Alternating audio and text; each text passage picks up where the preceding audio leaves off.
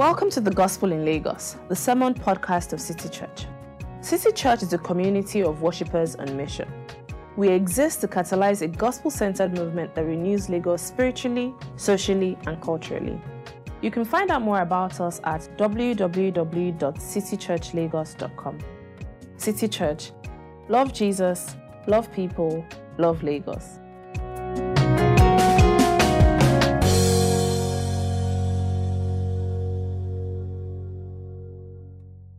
Acts chapter 19, verse 8 to 27. Verse 8. Paul entered the synagogue and spoke boldly there for 3 months, arguing persuasively about the kingdom of God. But some of them became obstinate. They refused to believe and publicly maligned the way. So Paul left them. He took the disciples with him and had discussions daily in the lecture hall of Tyrannus. This went on for 2 years, so that all the Jews and Greeks who lived in the province of Asia heard the word of the Lord. God did extraordinary miracles through Paul, so that even handkerchiefs and aprons that had touched him were taken to the sick, and their illnesses were cured, and the evil spirits left them. Verse 13. Some Jews who went around driving out evil spirits tried to invoke the name of the Lord Jesus over those who were demon-possessed. They would say, "In the name of the Jesus whom Paul preaches, I command you to come out." 7 sons of Sceva, a Jewish chief priest, were doing this. One day, the evil spirit answered them, "Jesus I know, and Paul I know about, but who are you?" Then the man who had the evil spirit jumped on them and overpowered them all. He gave them such a beating that they ran out of the house naked and bleeding. When this became known to the Jews and Greeks living in Ephesus, they were all seized with fear, and the name of the Lord Jesus was held in high honor. Verse 18. Many of those who believed now came and openly confessed what they had done. A number who had practiced sorcery brought their scrolls together and burned them publicly. When they calculated the value of the scrolls, the total came to 50,000 drachmas. In this way, the word of the Lord spread widely and grew in power. After all this had happened, Paul decided to go to Jerusalem, passing through Macedonia and Achaia. "After I have been there," he said, "I must visit Rome also." He sent 2 of his helpers, Timothy and Erastus, to Macedonia, while he stayed in the province of Asia a little longer. Verse 23. About that time, there arose a great disturbance about the way. A silversmith named Demetrius, who made silver shrines of Artemis, brought in a lot of business for the craftsmen there. He called them together, along with the workers in related trades, and said, "You know, my friends, that we receive a good income from this business. And you see and hear how this fellow Paul has convinced and led astray large numbers of people here in Ephesus, and in practically the whole province of Asia. He says that gods made by human hands are no gods at all. There is danger, not only that our trade will lose its good name, but also that the temple of the great goddess Artemis will be discredited, and the goddess herself, who is worshipped throughout the province of Asia and the world, will be robbed of her divine majesty." This is the word of the Lord.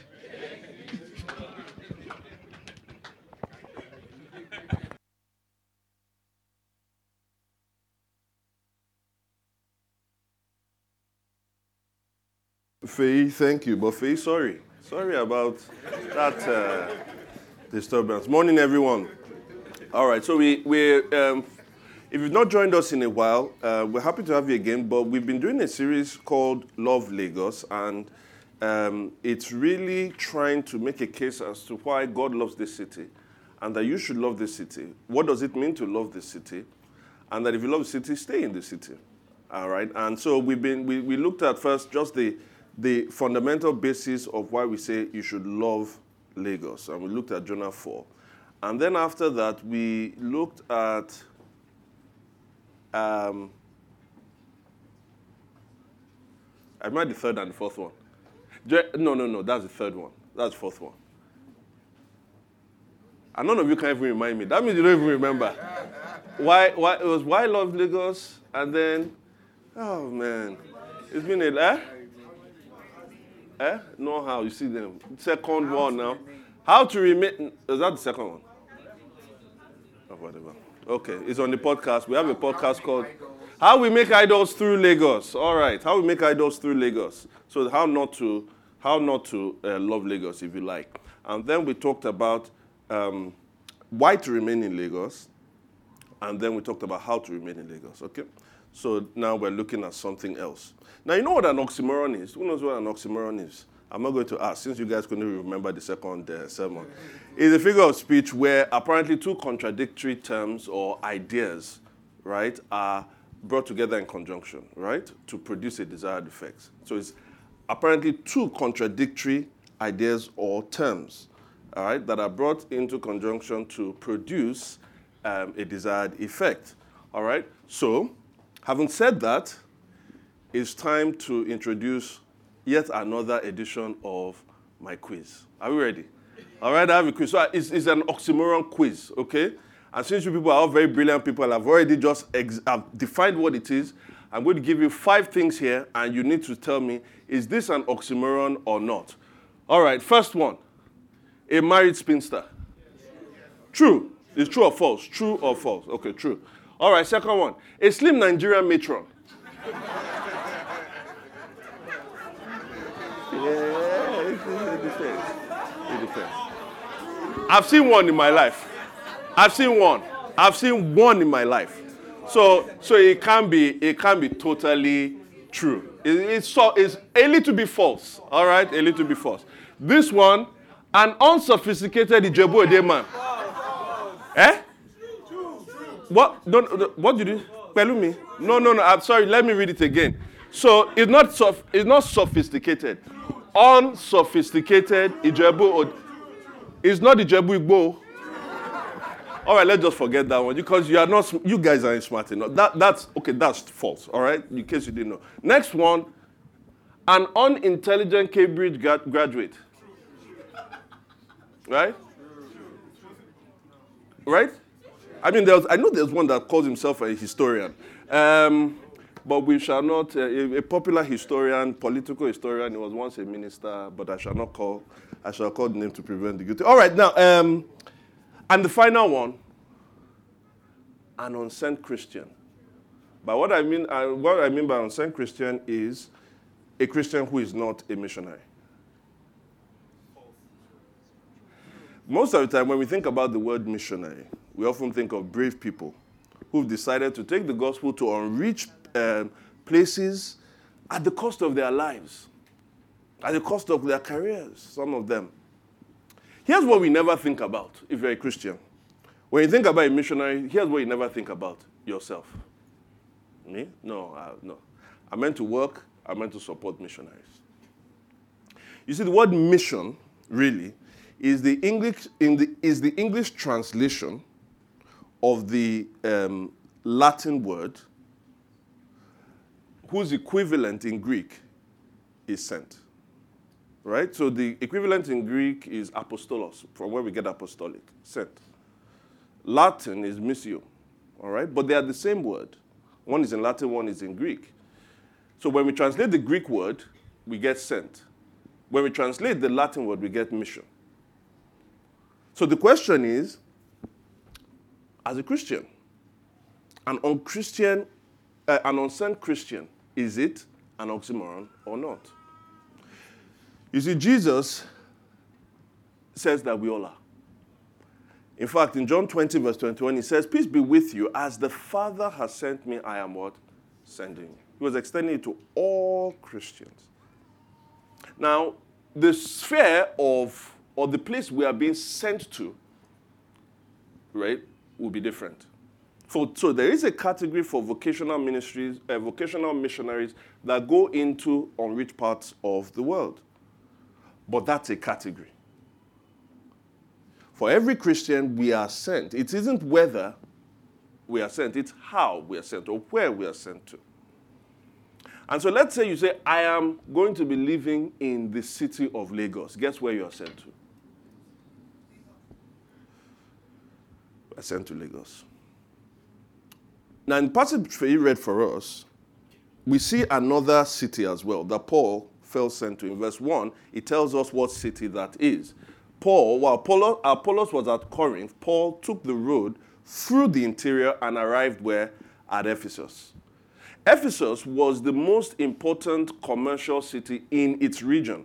So like Lagos would be the most important commercial city in this country. Ephesus was the most important commercial city in that region. It was also the most important culturally. It was also like Lagos on a coast. It also had a lot of people. So it was a strategic location for Paul because as we see in verse 8, he preached the kingdom of God there for nearly 3 years.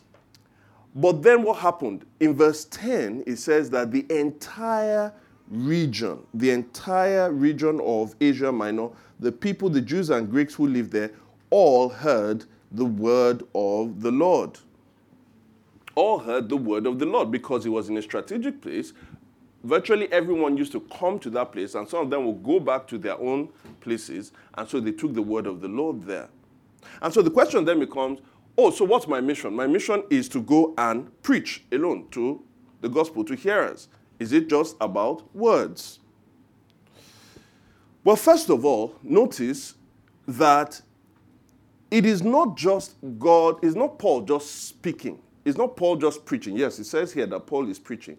But really what happens is that God is the one that preaches or speaks through Paul. 2 Corinthians 5 verse 20, listen to what he says when we preach the gospel. We are therefore Christ's ambassadors, as though God were what? Making his appeal through us.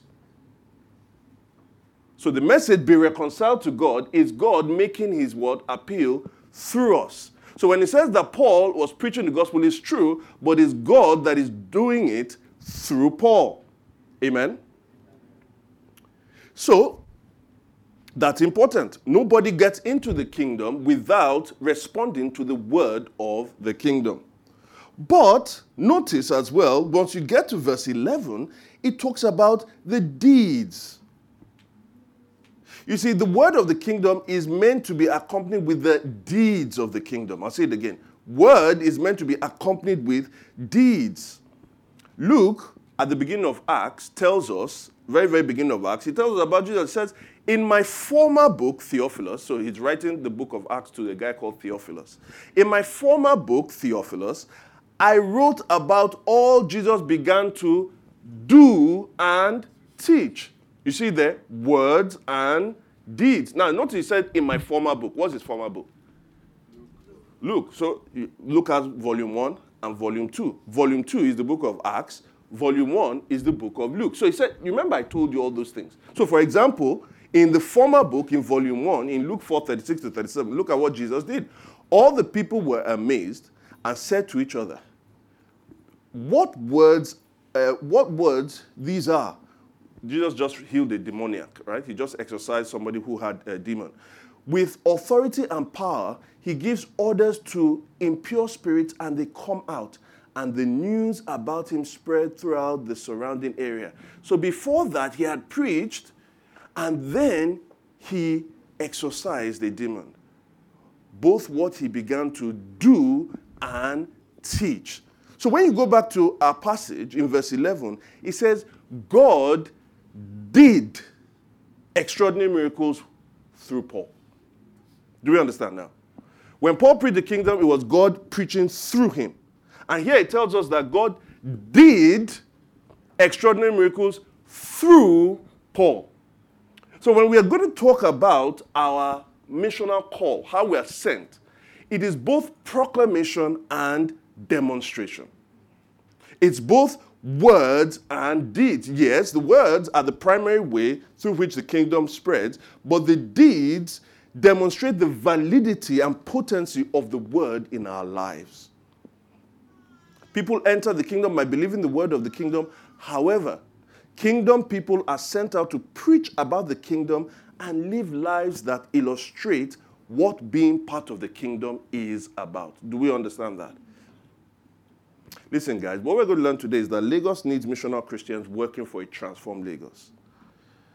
And by that I mean that God wants to use you. He wants to use us to renew this city spiritually, socially, and culturally by words and deeds. So we're going to examine that under 3 headings. The title of the sermon is Working for a Transformed Lagos. And the 3 headings or 3 points would be the elements of transformation, opposition to transformation, and victory for transformation. Elements of transformation, opposition to transformation, and victory for transformation. All right, let's start. Elements for transformation. Now, if you want to achieve anything in this city, I think, and this is really the crux of Dami's message last time, you need a particular mindset. What is that mindset? That mindset accepts staying and making a positive difference. 2 things. To stay and to make a positive difference.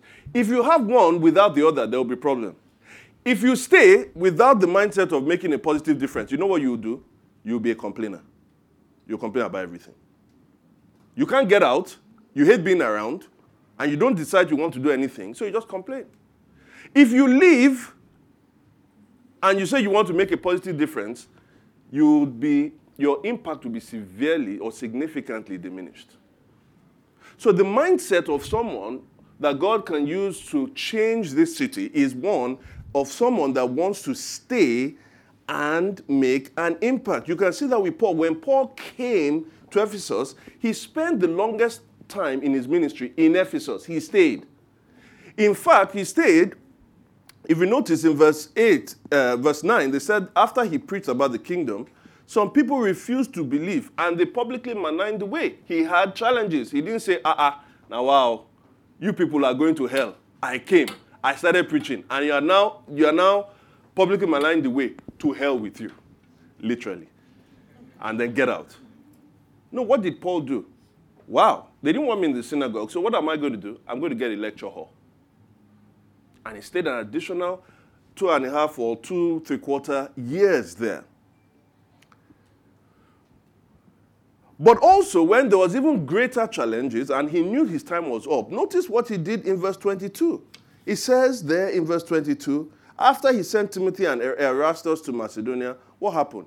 He stayed in the province of Asia a little longer. That may challenge some of us. Said, if you have planned that you are going to go in 2 years, why not make it 5 years?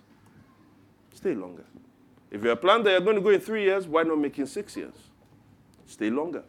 But remember, to stay, you have to stay to what? Make a positive difference. Now, if we have that mindset, our individual and collaborative kingdom efforts will achieve nothing short of a spiritual, social, and cultural impact. So I want to run through those 3 things. What does a spiritual, social, and cultural impact do? These are the elements of transformation. So let's go to the first one. The spiritual. Go to verse 18 and 19. Many of those who believed now came and openly confessed what they had done. A number who had practiced sorcery brought their scrolls together and burned them publicly. When they calculated the value of the scrolls, the total came to 50,000 drachmas. We are told that the effect of Paul's ministry was that people began to confess openly. They openly confessed their sins. Now listen to me. And I think this is where a lot of times as Christians, and this has happened at different times in different parts of the world, we miss it. We know that deeds matter. We know that people are suffering. We know people are dying. We know all of those things. And then we start to shift our eyes and say, yeah, all that gospel thing, yeah, it matters. But what does it matter if somebody believes the gospel and still goes to bed hungry? And so we take that and we start saying that over and over and over again until we forget the gospel and we focus on deeds. Ground zero of the renewal that God brings is spiritual. In Paul's ministry and preaching about the kingdom, notice, the kingdom, if you're going to preach about the kingdom, the biggest problem anyone has is that while being in the dominion of darkness, they are under the dominion of darkness. And when they're under the dominion of darkness, they really are on their way to spiritual death. That is the plight of everyone without Christ. So what does the good news come to achieve? Colossians 1 verse 13 to 14 tells us, right? He has come to rescue us from the dominion of darkness and bring us into the kingdom of the Son he loves, in whom we have redemption. How do we get into that kingdom? The forgiveness of sins. Remember, if you are under the dominion of darkness, eventually that is bringing you to eternal death. Why did Jesus come? So that we may have eternal life. John 5, 24. Very truly I tell you, whoever hears my word and believes him who sent me has eternal life and will not be judged, but has crossed over from death to life. Ground zero of the renewal that the kingdom of God brings is a transfer of kingdoms. If you like, that is the true migration we are looking for.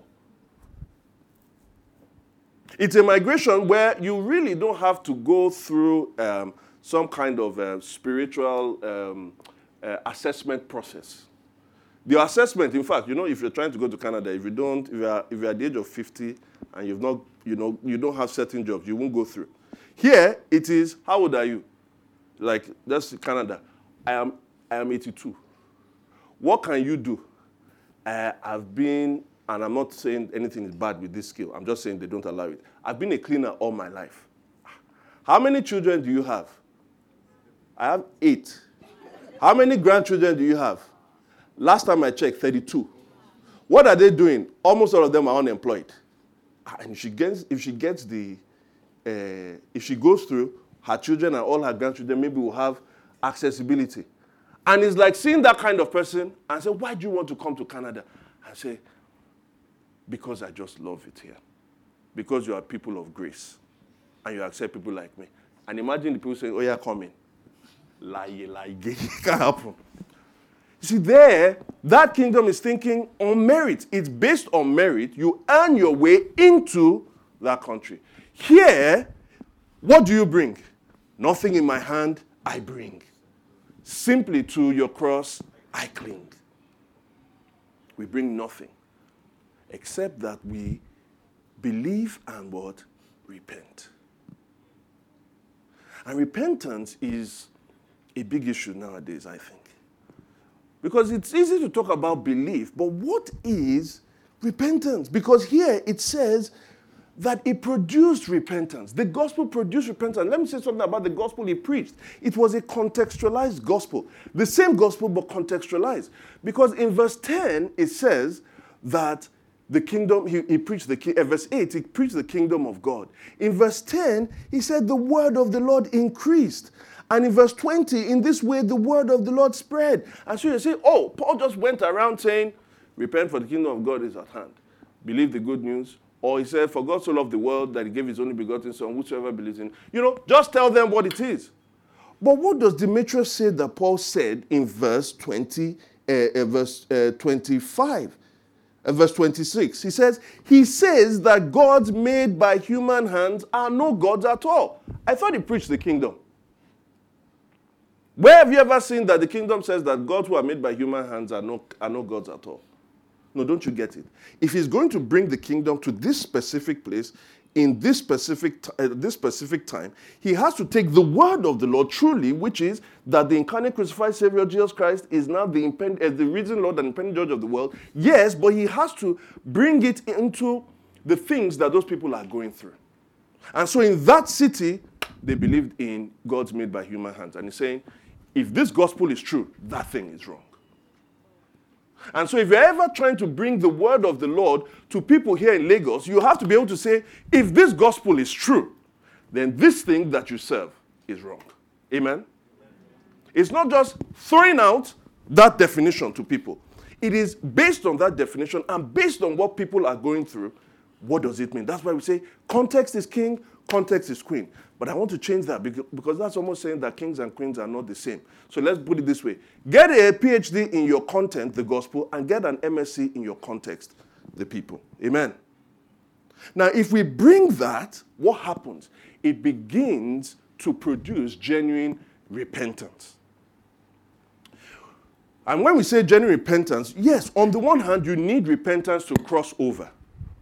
But a spiritual renewal is not just about I repented once. A spiritual renewal is about genuine repentance, constantly, a lifestyle of repentance and faith. So when Jesus said, hey, listen, the kingdom of God is at hand, Mark 1:15, he says, repent and believe the gospel. And when he said that, he didn't say, repent once and that's it. He said, no, your lifestyle should be one that produces over and over the repentance.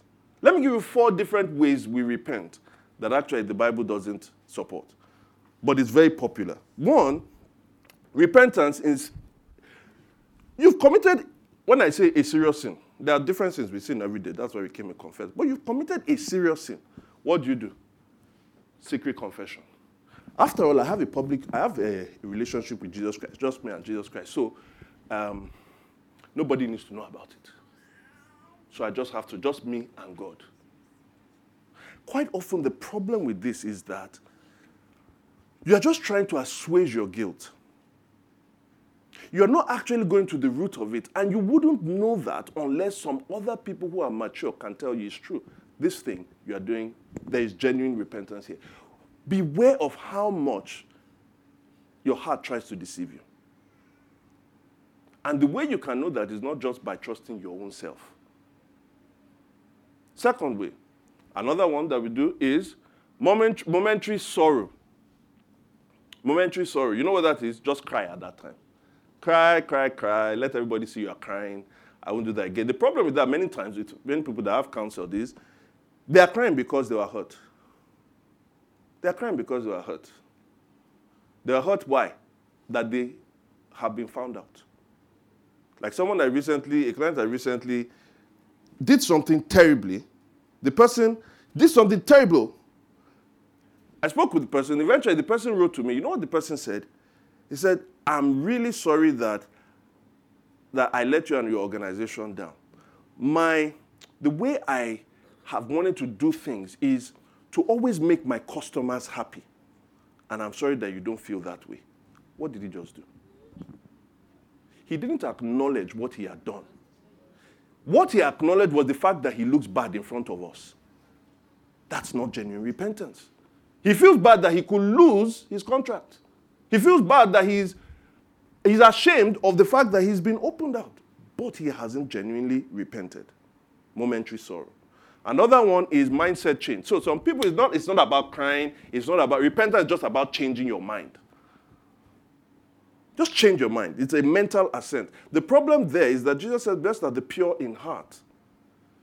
Repentance is not just about the mind. It wasn't just a mistake such that I was doing something that's wrong. I've now realized it's wrong. I now change. There should be grievance over it. And then the final one is deflecting solutions. Very linked to the third one. I changed. So, all right, let's just move on. Okay. Now that you said it, let's not waste time talking about the past. Have you ever met somebody like that? You do something, you say, well, why are we talking about the past? Okay, well, let's talk about what we can do now. They want to move. They want to deflect and bring a solution. What does godly repentance look like? Look at 2 Corinthians quickly, 7 verse 8 to 10. Paul is writing to the Corinthians who have been very bad. And so he doesn't write a pleasant letter to them. And sometimes, and I'll say this, sometimes we encourage people to move them to repentance.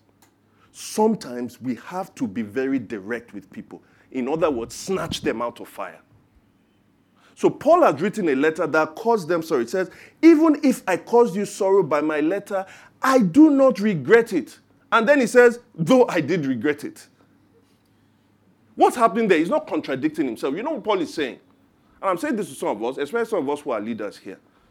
Especially you disciple other people. Paul is saying when you have to rebuke somebody, don't feel good about it.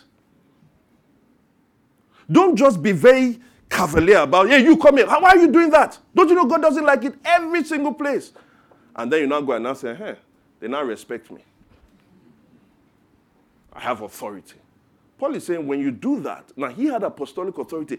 When he was writing the letter to them, it was paining him. How would they feel? I've caused this person sorrow. That's what he meant by I regret it. But Paul is also saying that don't be too scared. Don't think about reputation. Don't think about how this person will think about you. Don't overly think about the sorrow that the person will cause while you allow them to continue to sin. I see that my letter hurt you, but only for a little while. Think in the long term. Don't only think in the short term. Why I didn't regret it is because it will cause you sorrow. Hopefully, if you respond to it, only for a little while. Yet now I am what? Happy. Not because you were made sorry, but because your sorrow. I am not happy, right? Because you felt bad. That one, I'm not happy about. But here's why I'm happy.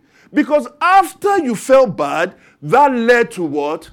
Repentance. For you became sorrowful as God intended. And so we're not harmed in any way by us. Sometimes we just think, if I say this thing to this person, stop doing this thing, I'm going to hurt the person. But he said the way God intends things, you are not going to really hurt that person. In fact, you will be saving that person. Godly sorrow brings repentance that leads to salvation and leaves no regret, but worldly sorrow brings death. Notice, they were sorrowful, they had a mindset change, obviously they were fruit of repentance, and their confession was not in secret. And it's the same thing here. It says that they publicly and openly confessed what they had done. You see, this kind of open confession wasn't just that they publicly confessed, but what did they do? They burnt their scrolls. There were actions, fruit of repentance, and it came at a personal cost. Many times, too many Christians in Lagos are unmarried and sexually active, corrupt, let's say, as they work in the public sector, collecting bribes. Some people in occultic practices, some people in the way they lead their bosses and their staff. You know why you're not repenting and you're not really changing? Because we're unable to deal with the cost of repentance. It's too much. It's too much. If I stop the sexual activity, what am I going to do with my desires? Or this person will leave me. And so we justify the sin by explaining the Bible away. If I don't put this kind of control, right, all of them will be indisciplined. It's going to affect our bottom line. And we're not talking about not putting control. We're talking about not being harsh. But you can't deal with the cost of repentance. A spiritual renewal is not just going to bring people into the kingdom. It is going to make them live like the kingdom. Amen? And so when we're asking for God to move in this city, we're asking for a spiritual renewal. Let's quickly move on. Social renewal. Now, in the spiritual renewal, we know that kingdom people are transferred into the kingdom so that they can get other people to transfer them. But with social and cultural renewal, the kingdom people, as we're in the kingdom, we're being transformed. But why are we being transformed? So that we can get other people transformed too. Notice what happened. In verse 17, it says, Jesus' name, the Lord Jesus, his name was held in high honor. Not in the church, but among who? Among the Jews and Greeks living in Ephesus. Jesus' name was held in high honor. And I'll tell you why. Because of the social transformation that was brought. There was social appreciation of the church because of the social transformation that the church brought. What was that thing? Now, that verse 17 is reacting to what happens in verses 11 and 12. Get there. What happened in 11 and 12? God did extraordinary miracles through Paul, so that even handkerchiefs and aprons that touched him were taken to the sick, and their illnesses were cured, and the evil spirits left them. What happened?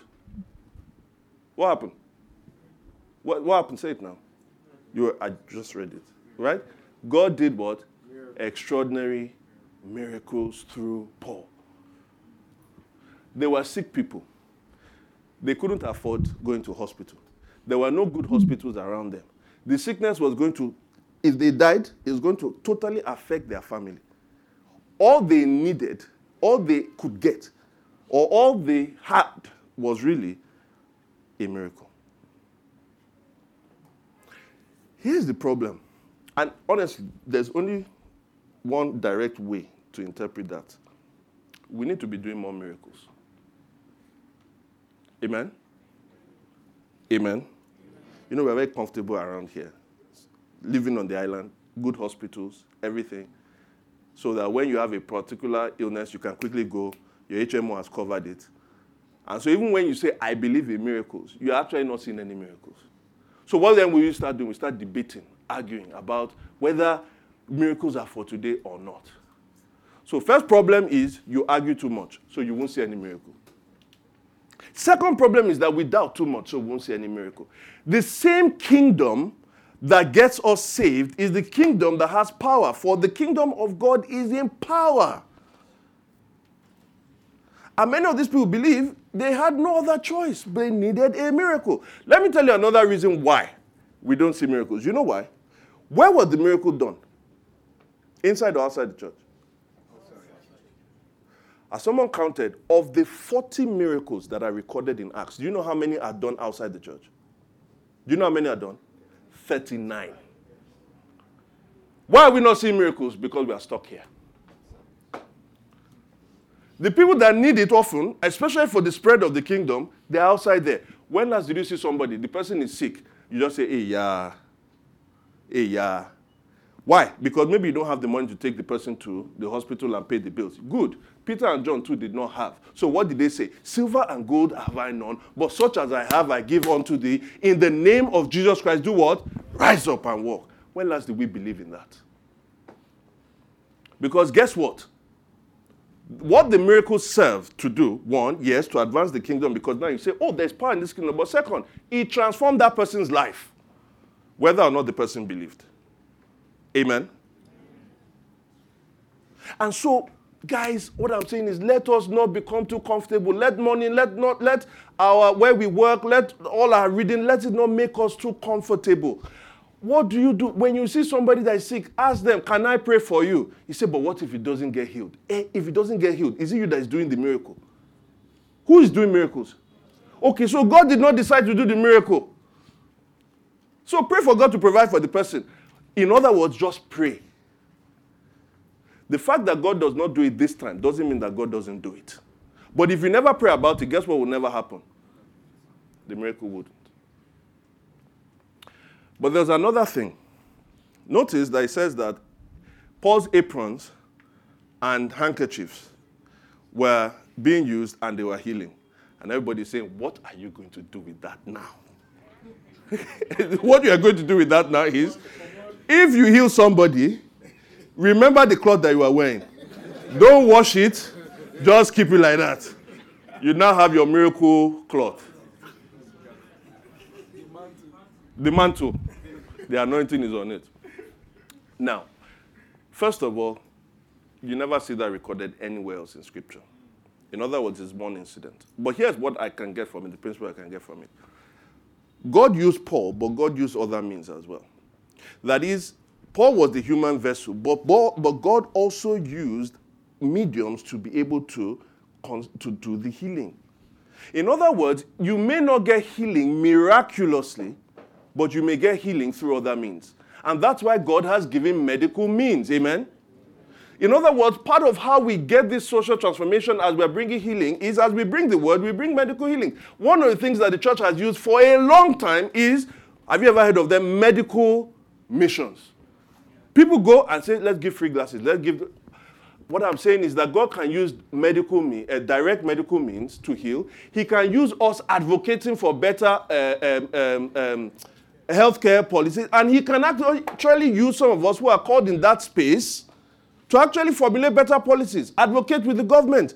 You are still doing the work of God. Amen. Because this starts to bring social transformation. And I've only just spoken in the healthcare space because that is a really big ticking time bomb, I think, on our hands. But at the same time, it is the same thing with tackling urban poverty and the causes, tackling drug addiction, domestic abuse, human trafficking, vocational empowerment, prison reform, legal aid, mental health. As Christians do this in Lagos, guess what we are doing? We are bringing social renewal. Now you say, that's overwhelming. I can't do all of those things. Exactly, do one. Just one. I can't set up an organization. There are many organizations that are around. Give to them. Volunteer with them. get passionate about something. And when they ask you, why do you do this thing? It's because of the name of Jesus Christ. What's the effect? The name of Jesus will be held in high honor. When social transformation comes by the church, there is social appreciation by the world for the church. Amen. And then, finally, cultural. By culture, what do I mean? A guy called Os Guinness defined culture this way. He says culture is the best, shortest definition I know of culture, and probably the best one there. Culture is a way of life lived in common. A way of life lived in common. That is, the common way we eat, the common way we dress, the common way we love, the common way we entertain, the common way we speak and work. Let me tell you an effect of a spiritual movement on the way we talk. Holy Ghost! You see.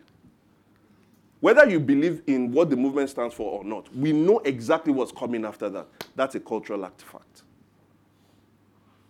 If I say, somebody says something bad to you, this thing will happen to you. What do you say? 3 words. I reject it. Cultural impact. Even thinking about your work, promotion does not come, not from but it comes from, you see. Whether we believe these things or not, it has made a cultural impact because it affects the way we commonly speak. And for many people, the way we think. And so it's saying here, when Paul's ministry started to move, it affected the way people worked. They came with the ones who used to practice sorcery. What did they do? They brought their scrolls together. They burned them publicly. We see the uproar that was caused down there by the silversmith and all the people, the craftsmen that were there. If a spiritual and social renewal comes, it starts to change our idea of vocation. It starts to change the idea of what is fairness. Do people get leave? Don't just write leave on a sheet of paper, but when they're about to take leave, you start making them feel guilty about it. It changes our view about women. It changes our view about children, about foreigners, about entertainment, about decency, about community, about patriotism. All of these things are touched by the gospel because these things are part of our cultural artifacts. All of a sudden, people don't start thinking about Lagos as, oh my God, I'm going to Lagos. Now, don't get me wrong. The cultural impact that it makes is not what saves somebody. The social impact is not what saves somebody. But the more people are saved and their mindsets are being changed, it starts to reverberate socially and starts to reverberate culturally. Do we get the point? So when we think about how we want to see Lagos transformed, we start with the gospel at the center and see it with word and deed go through our every nook and cranny. Lagos needs staying Christians to work for spiritual and social and cultural renewal. Takes me to my second point, which I am going to run through because I'm looking at time and I must get to the third one. So we're just going to run through it. Sometimes, which is opposition to transformation. Sometimes, you know the problem, and we got this question last week. When you think about your problems, right, you know, because we're very spiritual people, we always see one devil around the corner that is chasing us. Every single thing that we do, my enemies, my enemies, my enemies. So we think life is all about the spiritual. Then some of us have experienced that growing up. We saw our parents do it, our aunties, uncles do it. We hate it so much. We say God has given us brains. And we're always talking about spirits. And so everything for us is virtually natural. So when we think of a cosmic view of the world, most of the time we're either thinking it's all spiritual or it's all natural. So when you think about the problems that Lagos faces, we say it's just roads. And roads need you to have a plan, let the contract go well, and let everybody stick to their legal obligation, and the road will be fixed. Natural. Someone will say that, no, there is a territorial spirit. It's called the spirit of bad roads. If you don't fight against, it's an entity. If you don't fight against it, nothing will work. It's all spiritual. What does the Bible present? Well, the Bible presents a view that says it's spiritual working through the natural. You see, what Paul started to have an effect on the economy. But Paul also knew that at the center of the city's economy was something spiritual. What was it? The temple of Artemis. One of the 7 ancient wonders of the world. Some say the number 1 of the 7. mighty, huge. And Artemis was the Greek god of fertility and the hunt, and therefore of commerce. So when Paul was preaching the kingdom of God in Ephesus, you know what it was? It was a showdown between the kingdom of God and the kingdom of Artemis. If you are preaching and living out the kingdom in Lagos, guess what? You are engaging in spiritual warfare. So expect opposition. What is our number one city idol in Lagos? What do we say it is? Progress. If you start living out the kingdom of God, progress is coming for you. Say, progress? Let him come now. I don't want that one. Not like that. Because the idol of progress has created slums, created injustices in private and public sector. These have been carried out by humans, and yet spiritual forces are behind it. Now remember I said, progress is not a bad thing. Progress as an idol is the bad thing. Do you understand? It will come for you. And how does Artemis fight back? Two ways. Through terror and error, or persecution and deception. So what is terror? For instance, in 23 to 27, we see that Demetrius incited a riot against Paul. It was intense. They had to hide Paul. They took two of his, Aristarchus, and I can't remember the other person. They took two of his companions. Now you think they were just inciting a riot because it was that their trade was being at risk. No, it wasn't just their trade that was being at risk. It was a spiritual battle. Because at the center of it, he said, look, what this Paul is saying is that our goddess, he's saying that she is not a god. Have you ever felt, as you are trying to do good, whether it is through evangelism, whether you are trying to do evangelism training, or it's a business, maybe you are trying to introduce HMO in your institution, or you are trying to introduce tools to develop your staff, or maybe you are trying to do social justice. Maybe you're trying to train enslaved people. Have you ever felt frustrated at every corner? In any of these fairs? You feel it in the natural, but let me tell you, it's also mediated spiritual opposition. Don't be fooled. Not every loss in your balance sheet was due to a direct spiritual attack. But please don't be fooled too. That your frustrations with your church plant, the power station bid that you are trying to put in so that it will generate power for thousands of Lagosians, or that life-altering health policy that you think anybody should want to accept, and you see that you are having frustrations over and over and over again, it's not just natural. Even the people that are opposing you don't know that they don't know that they're being used. But don't forget this: the thief comes to steal, to kill, and to what? Destroy. He would rather have one person prospering and 10,000 people in penury than to have the 10,000 people being lifted out of poverty. Now, when we get through these oppositions, when we face them over and over and over again, because kingdom people are always engaged in spiritual warfare, you know what? Here's the point. Don't complain. Don't just complain. Don't back down. Fight on. Or error. After Paul had healed and exorcised, in verses 11 to 12, what do we have in verses 13 to 16? The sons of Sceva. Who are they? They said, this thing is good though. I wish I had this power. How did he do it? I think he was doing it, I think he said in the name of Jesus Christ. Me, I don't know that Jesus. But it looks like the thing is working. So what does he do? They thought it was a formula. So he said, in the name of that Jesus, but that Paul preaches, come out. Nothing came out. Because they were trying to invoke the name of Jesus without having a personal relationship with Jesus. The Jesus that Paul preaches. I have heard many people in this city say something like this: God of Papa, God of Bishop, God of Pastor. So he's not your God. If you call God of something, don't expect him to show up for you, because he doesn't know you. But what you are seeing with what happened with the sons of Sceva is Paul did something, a kingdom did. And this was the counterfeit of it. Error. And just as you have counterfeits of the kingdom deeds, you would have counterfeits of the kingdom's word as well. And so we have false religions all around. People are mixing and matching New Age stuff with Christianity. There is a very prominent Nigerian Lagosian Christian. He's an entrepreneur in the tech space. I won't call him. But he's leading people astray with a weird form of mixing and matching of things, and people are saying they're being happy by what he's created. We also have erroneous teachings of Christianity, all in the city. Some people are saying the Bible can be wrong because Jesus is all we need. Some people are saying God will not bring wrath to you. That God's wrath is man-made. It was invented by men. Some will say you can be healthy and wealthy just by applying faith. Some will say holiness, because all these people are all sleeping with each other and doing all these things. Holiness is the way you get saved.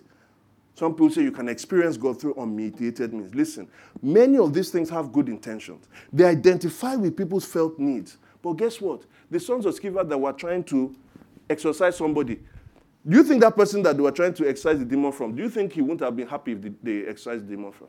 It was a felt need. He doesn't want to be a demoniac.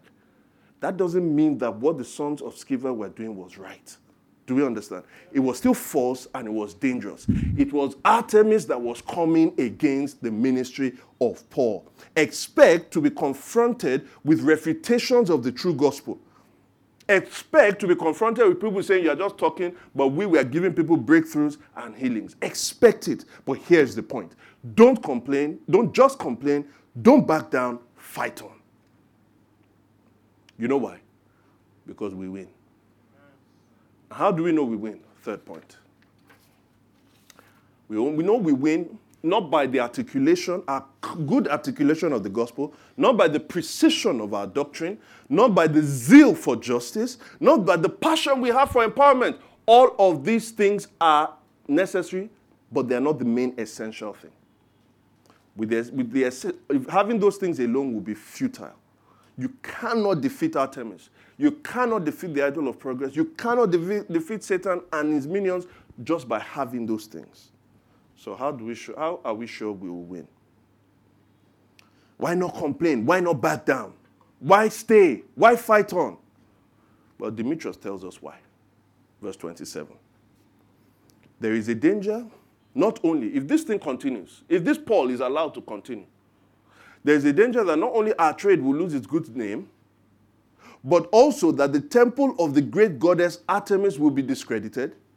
The goddess herself will also be discredited, who is worshipped throughout the province of Asia and the world. She will be robbed of her divine majesty. I don't know Demetrius, but he has never uttered a truer word in his life. If the kingdom of God advances, then every idol will lose their majesty. But notice what Demetrius was doing. When they start to lose their majesty, and the way they actually lose their majesty, when they're robbed of their majesty, they react. How do they react? Well, some other false religions, what you have is that the adherents will fight. It could be by riots, as we see here. For some others, it could be by jihad. For some others, it could be by social and economic marginalization. For some others, they will ridicule you. They always fight back. How do you know you win? Listen, it is the obligation and duty of the adherents of those false religions to work to preserve the majesty of their God. It is the obligation and duty of the adherents of those false religions to work and preserve the majesty of their God. We know we win because in Christianity, it works the other way around. What do I mean? Through sin, we lost our own majesty because we rebelled against our Creator, and were rightly condemned. But God in Christ came to earth on a mission and lost his majesty by bearing our shame on the cross so that we can be saved. Hebrews chapter 12 verse 2b. For the joy set before him, he endured the cross, scorning its shame. Whereas people of other religions fight to save the majesty of their gods, the Christian God in Christ lost his majesty by fighting to save his own people.